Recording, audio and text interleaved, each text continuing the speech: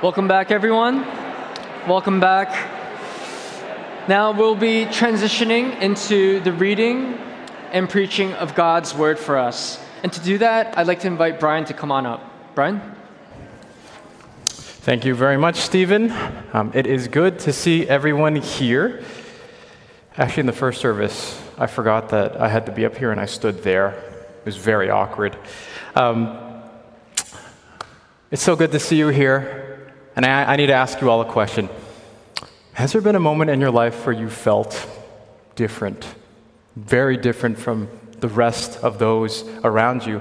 When I first came to this country, I lived in Hong Kong all my life, and I came to Canada 2018 as a fresh 18-year-old, trying to start a new life here. And as I came here, I lived with a bunch of people that didn't look like me, that were quite different, predominantly those who were outside of Ontario, they were in Ontario, but from smaller towns, so they're predominantly Caucasian, predominantly white.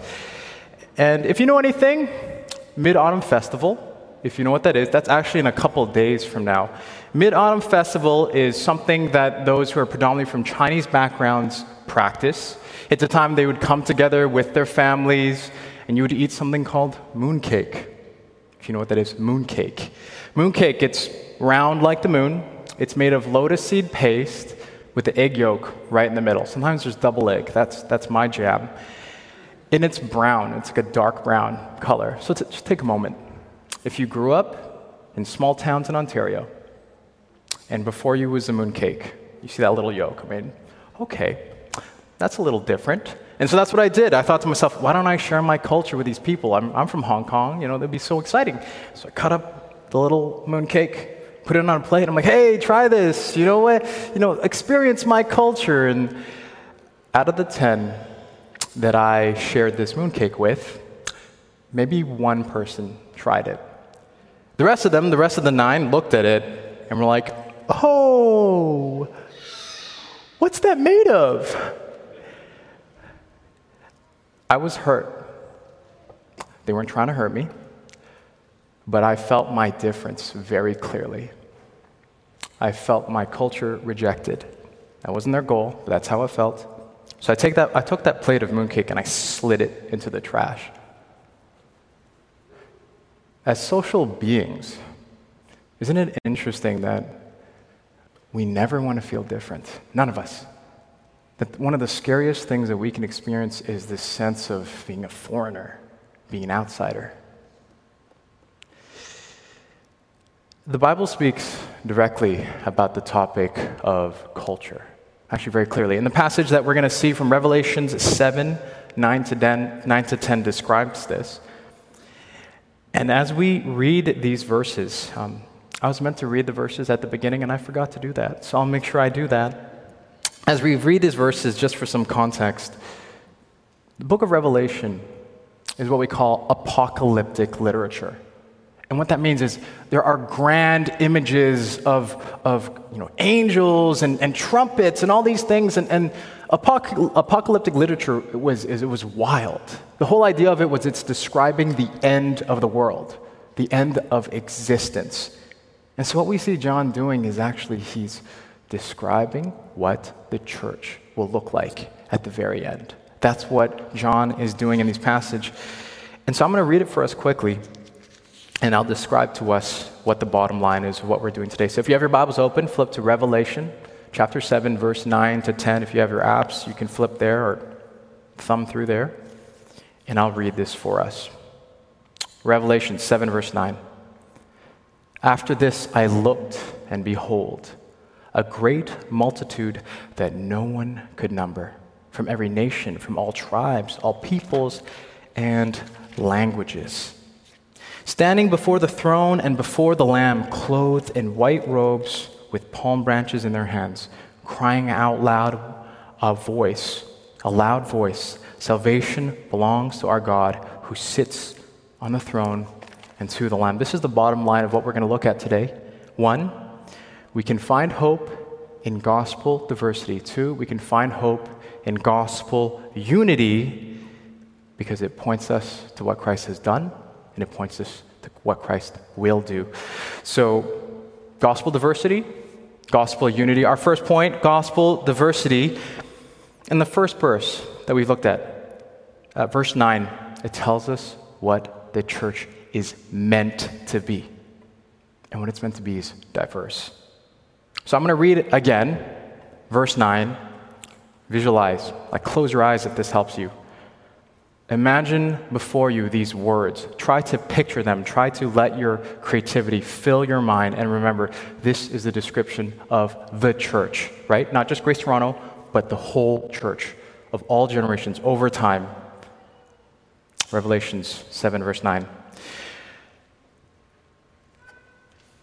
After this I looked, and behold, a great multitude that no one could number from every nation, from all tribes and peoples and languages. No one could count. No number could count. A great multitude. What's being described here is an infinite amount of people. Just imagine before you in your peripheral vision a complete covering of people from your left to your top to down. It's a full image of people, of diverse people. And so the writer starts with the quantity, unlimited, infinite. Then he goes into the quality. What's the quality of this people? Every nation, every tribe, every people, every tongue. This is what the church will look like at the very end. At the very end of existence of humanity, this is what the church will look like. If you are a Christian sitting here, you are a part of this. This is what you look like at the very end of all of this.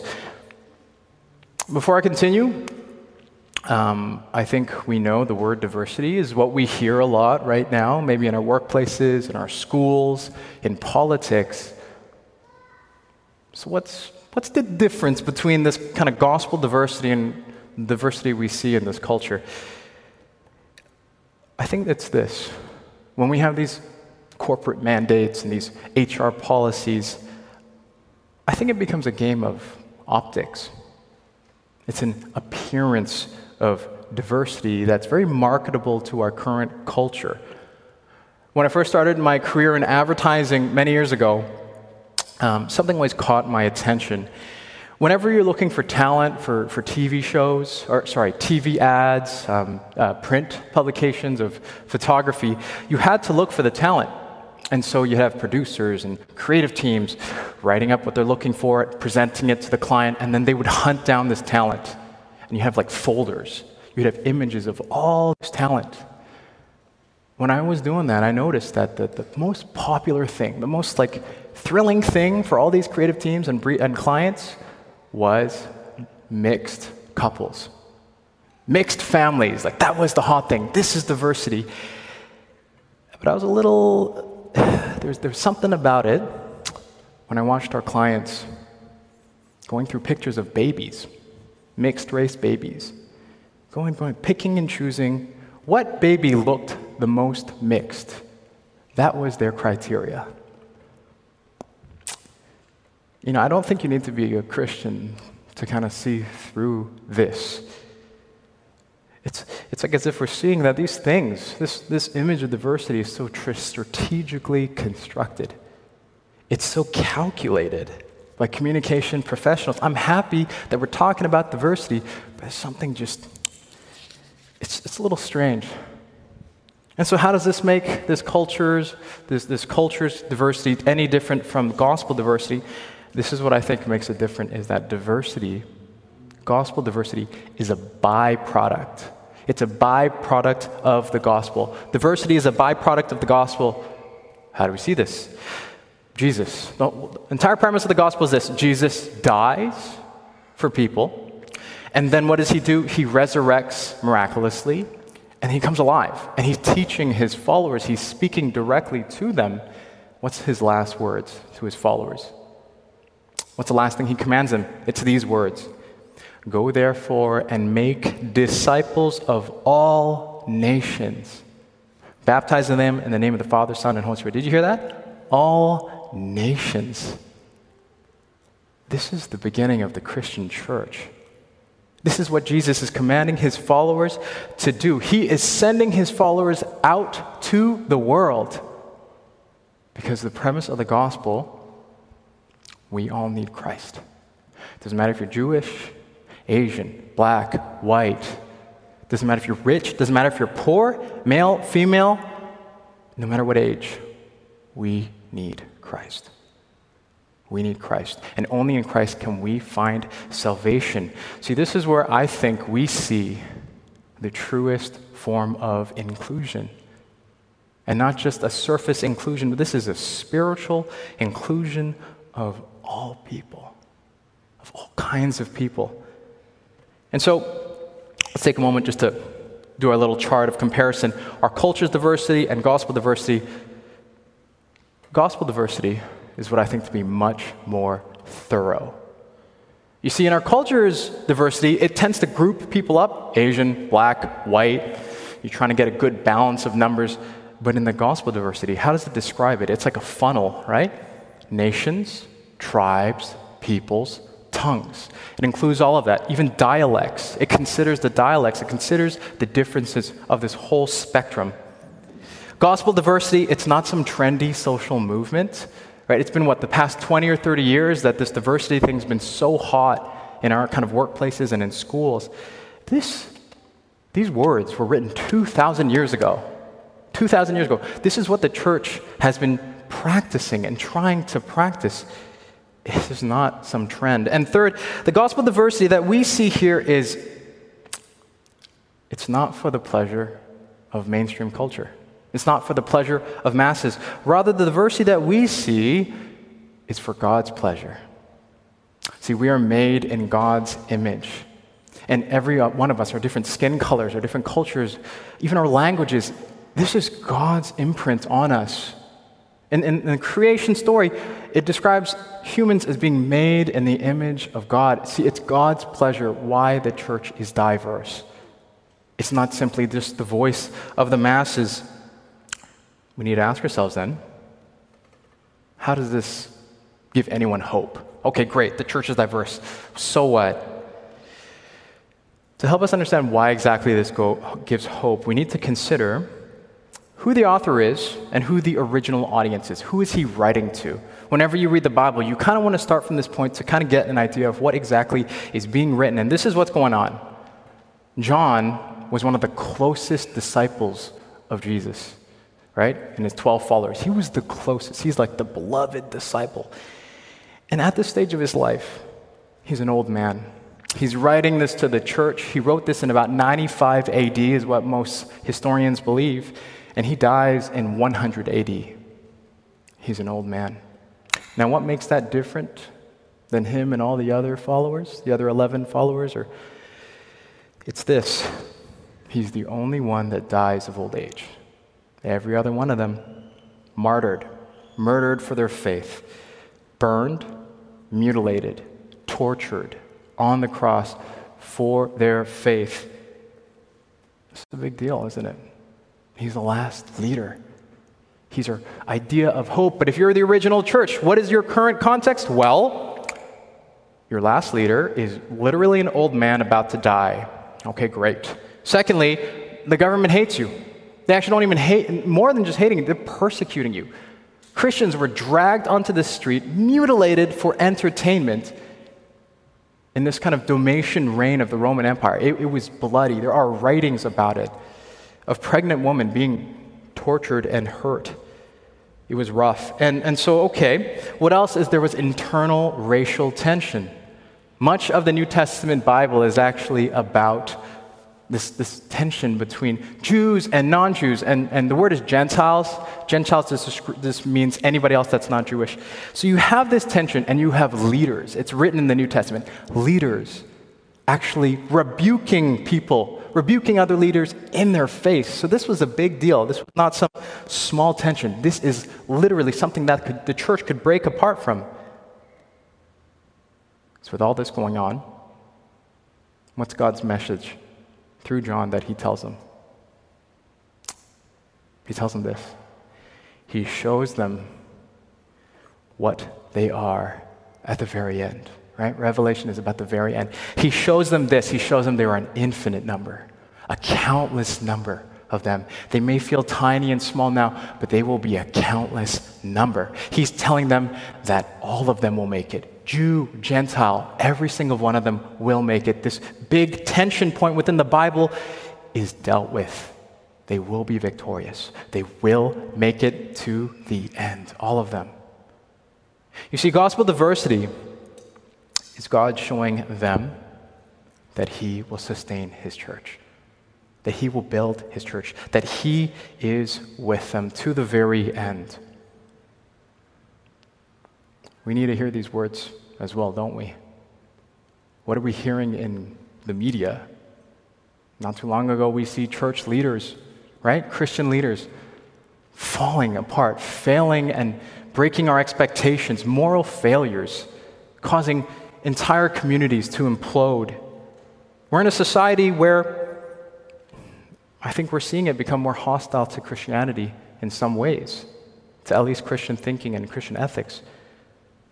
We're seeing that racial tension too, aren't we? On a societal level, even in the churches, that's causing division within churches of what you support, what you don't support.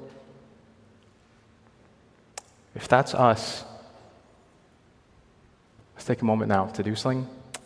It's a little cheesy, but I want you all, where you are sitting, just take a glance.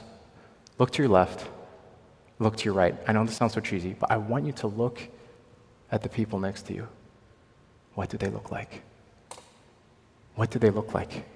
If you want to talk about gospel diversity, I think we have an example of that right now. Our church is literally a glimpse of what God's church is meant to be.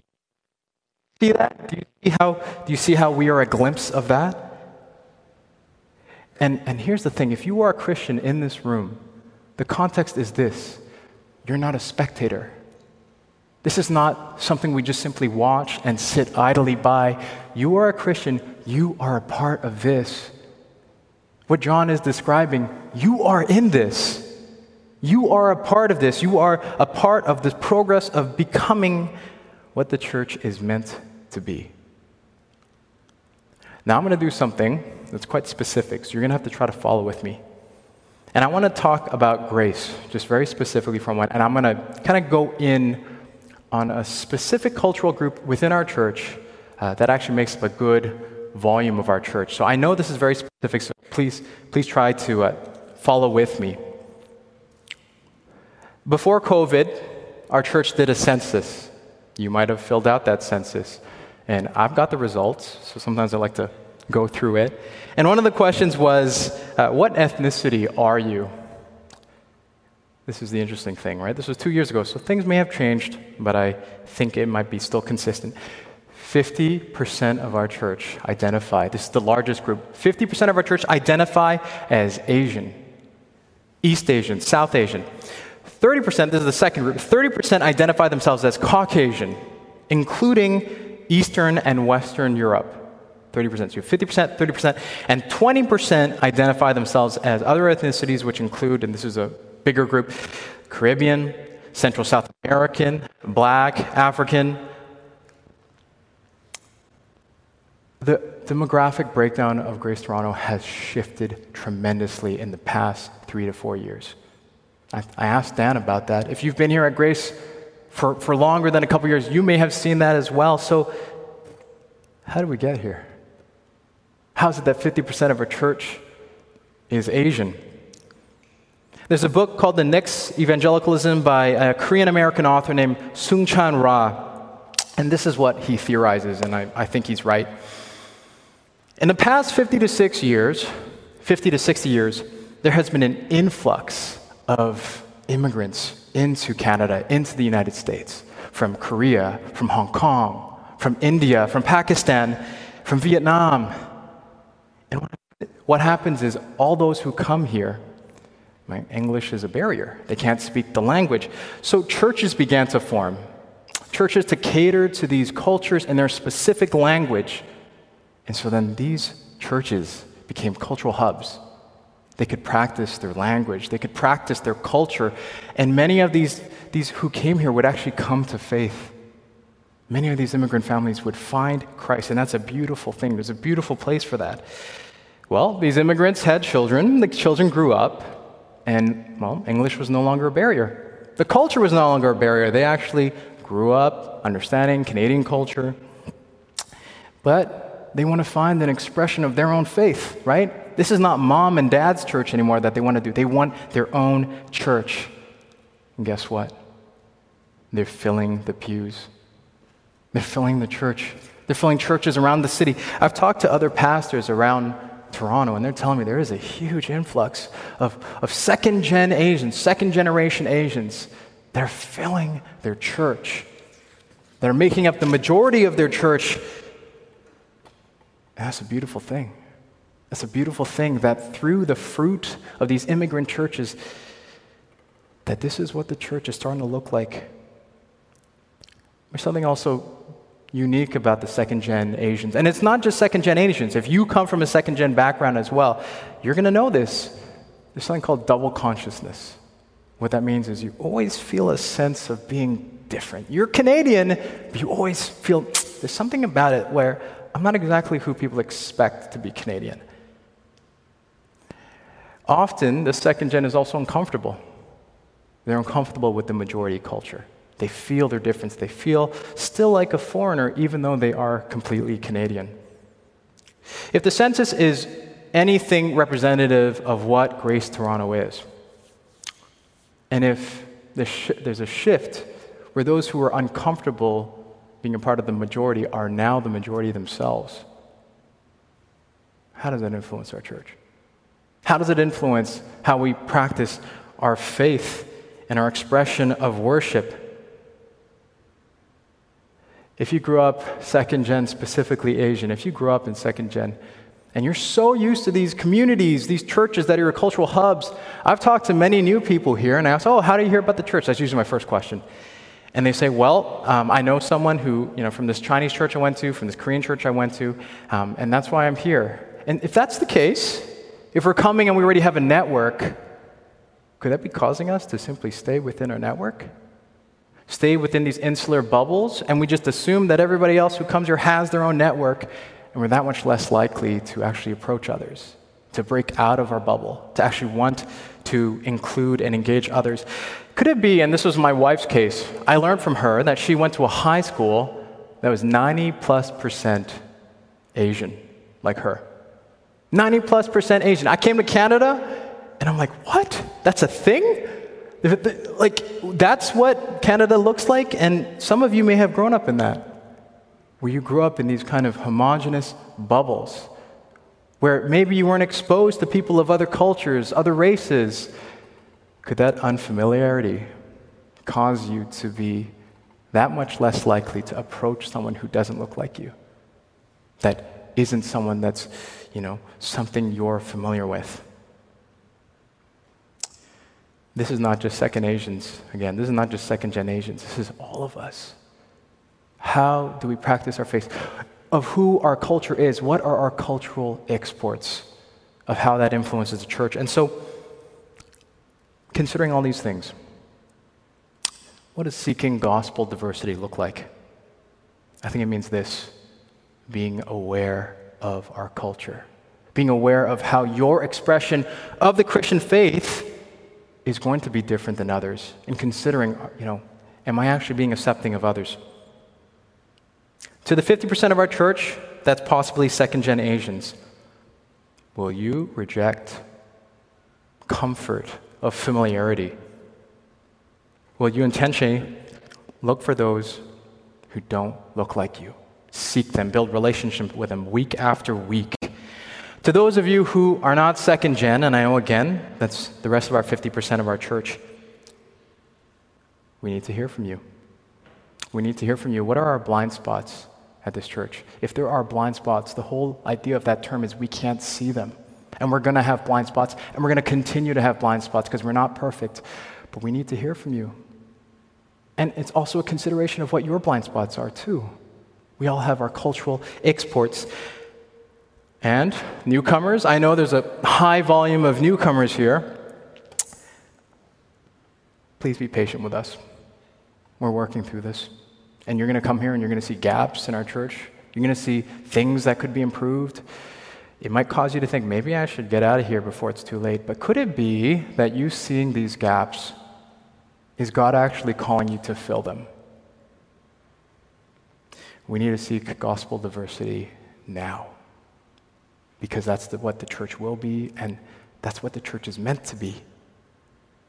And we can find hope that we will get better at this, that we have to keep improving, that we will make it to the end. So our first point, finding hope in gospel diversity, and what we're meant to be, what we will be.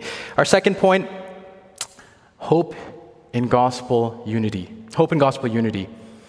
Revelation 7:10 that we're going to look at, it shows us, right, we looked at what the church is meant to be. Now it tells us what the church is meant to do. Gospel diversity. They stand as one. The church stands as one. The church speaks as one.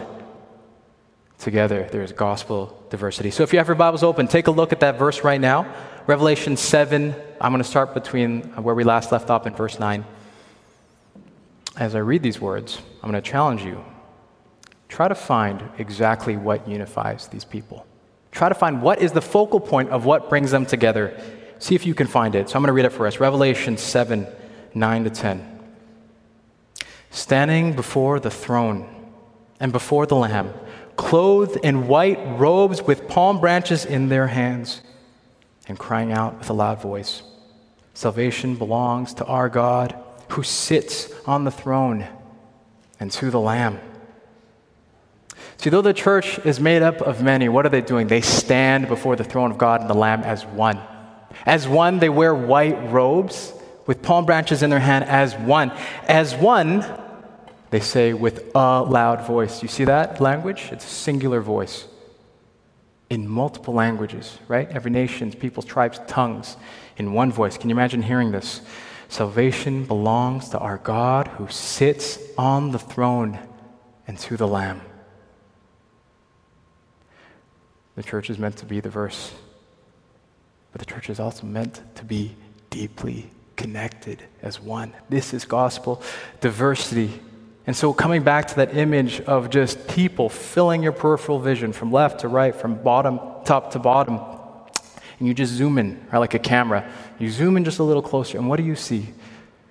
You literally see people of different generations and ages, of different colors and races and cultures, and different even languages, all united, wearing white robes, palm branches in their hand, this imagery of victory we see from Easter, and they say in one loud voice, all together in their language, "Salvation belongs to our God who sits on the throne and to the Lamb." So if you caught that, what connects them, what unites them is who they worship. It's who they worship. And that's what we see in that quotation right there. Salvation belongs to our God who sits on the throne and to the Lamb. What does that mean? The first description of the God on the throne. Okay, we maybe kind of be able to get that. It's kind of maybe God the Father. It's God. But who is this Lamb? Who is this Lamb?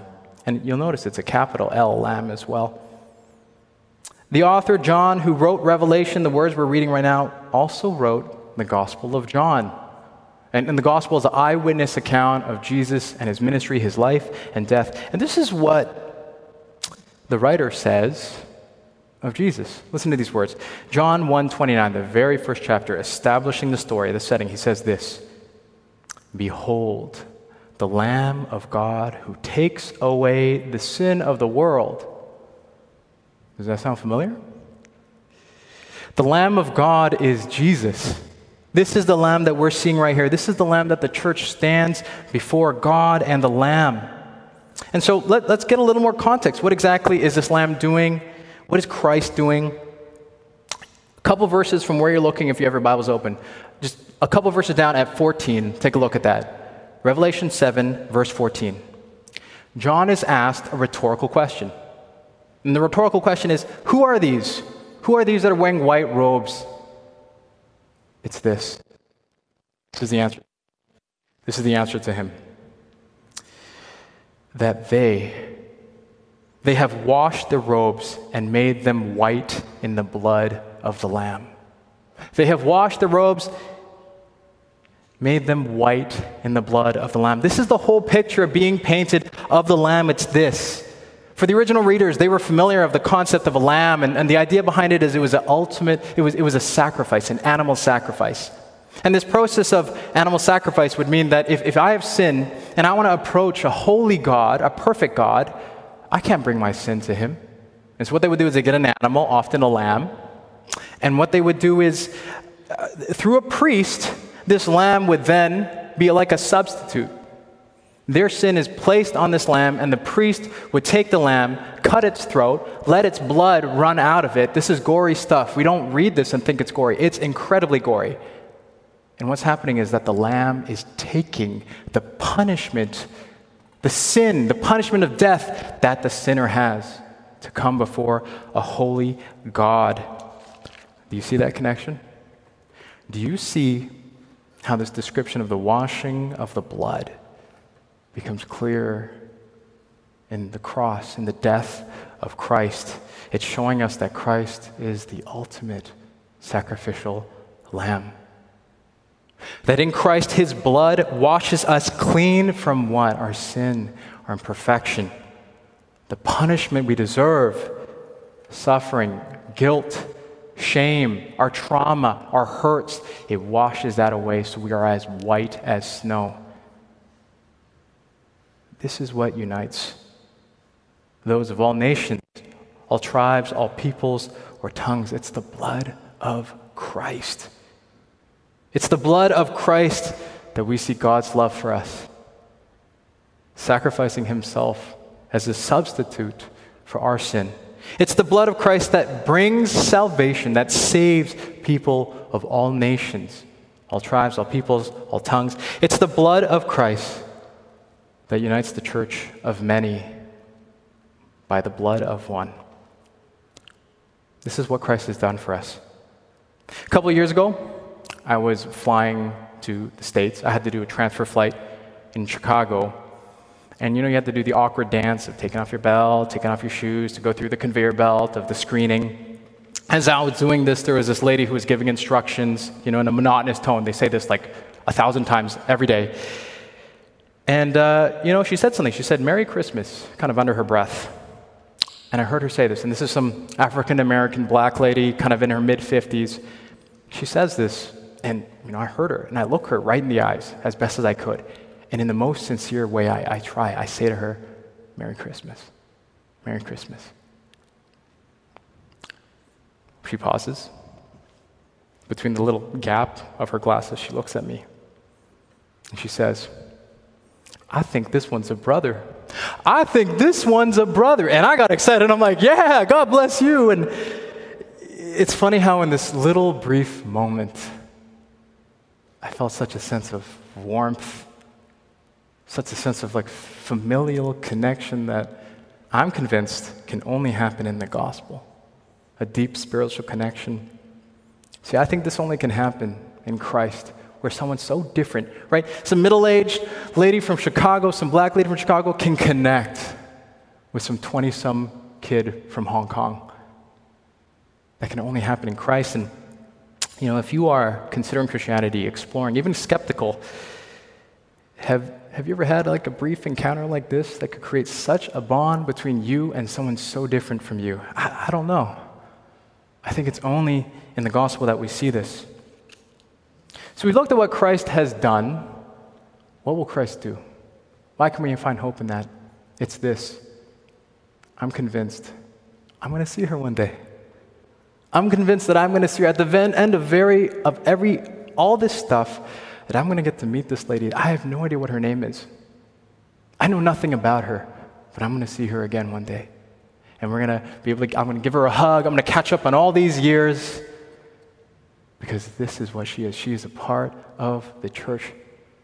There's a time when Christ, the end of this, where all our suffering, all our pain, all these things that just feel so brutal are described as being wiped away, like a tear being wiped away. See, that's what Christ will do. He will come again. and we will have at least an idea of what all this stuff is about, what all this stuff we're working through is. Do we feel this warmth at Grace? The warmth I experience? We need to ask ourselves that. I've heard some people tell me that Grace is actually a cold place, where it's hard to get to know people, where they go on the grass and it's pretty awkward. You don't know who to talk to, and no one addresses me or approaches me. If that's the case, guess what? There's good news. We can get better at this today. We can improve today. We can be what the church is meant to be today. And what that means is being aware of our cultural exports, being aware of your mooncake moments, what I experience of my culture being rejected. Are there moments that you are rejecting other people's culture simply because of your expectation of how the church is meant to be and the culture of the church? Take ownership. Do you realize what John is describing at the very end is you? You are a part of this. You are a part of the church at the very end. And what the context means, you're not a spectator. You are part of this. Every single one of you play a critical role in being the church. So take ownership. This is not simply a place where you just consume. You are a part of this. Take action. You can do that right after this service. Go in the grass. Look for someone who doesn't look like you. Look for someone that's new, that you don't know their name. They may have been here for who knows how long, but you get to know them. You get to do life with them, because that's what the church is meant to be. Diverse, united, and that one day we will stand together. We will get to the end, and we will say together, salvation belongs to God, who sits on the throne and to the Lamb. Let's pray. Father in heaven, Lord, we fail you in many ways. Lord, often we don't look like what we're meant to look like. God, that's why we come to you, for forgiveness, for grace. Help us, Lord, to be more like what the church is meant to be. Help us, Lord. We need your grace. We need your forgiveness. In the name of Jesus, I pray. Amen. Real quickly, I'm going to try to answer some questions as best as I can. I want to answer 2 questions. The rest I will respond. First question, how do I foster inclusion as a visible minority in the church? The first thing you can do is we want to hear from you. If you are part of a small group, talk to your leader. And we want to hear your voice of how you may have felt your difference and how also you can contribute. How we can celebrate how you practice your faith. It's going to be different. The music we do, the way we do community, we want to hear from you. Second question, and we'll wrap up from here. What does it look like to live as people united in Christ practically? How does this change our lives? And how old am I? I'm 31 now. I'm a little older. I'm a dad now. Thanks for that question. But the first question, what does it look like practically? I think what it means is to be doing life with one another. In our diversity, and actually celebrating one another's differences. Like I said, grace is just a touch of that, but we can be so much better. We could be doing life so much better, and it's hard, I get it. Like, I have a kid, and I want to stick to other people with kids because we have this experience that we know, but even on a generational level, there can be aspects of connection being made, and I need to do a better job of engaging those who don't have families, who don't have children, at least right now. And actually practicing this. Martin Luther King Jr. describes how, during the Civil Rights Movement, 11 a.m. was when America, I know this is very American, but I think it applies, where America is most divided. 11 a.m. Because you have black churches and then you have white churches. I still think we see that to some degree where we have Chinese churches, Korean churches, and then other churches, Caribbean churches. I'm not saying that's necessarily bad, but I'm saying as a second gen, if you come from these churches, you're breaking out of that, but also needing to be aware of your cultural exports and wanting to influence our church and our culture. And that's the end of it. Thank you so much. I will have Stephen come up.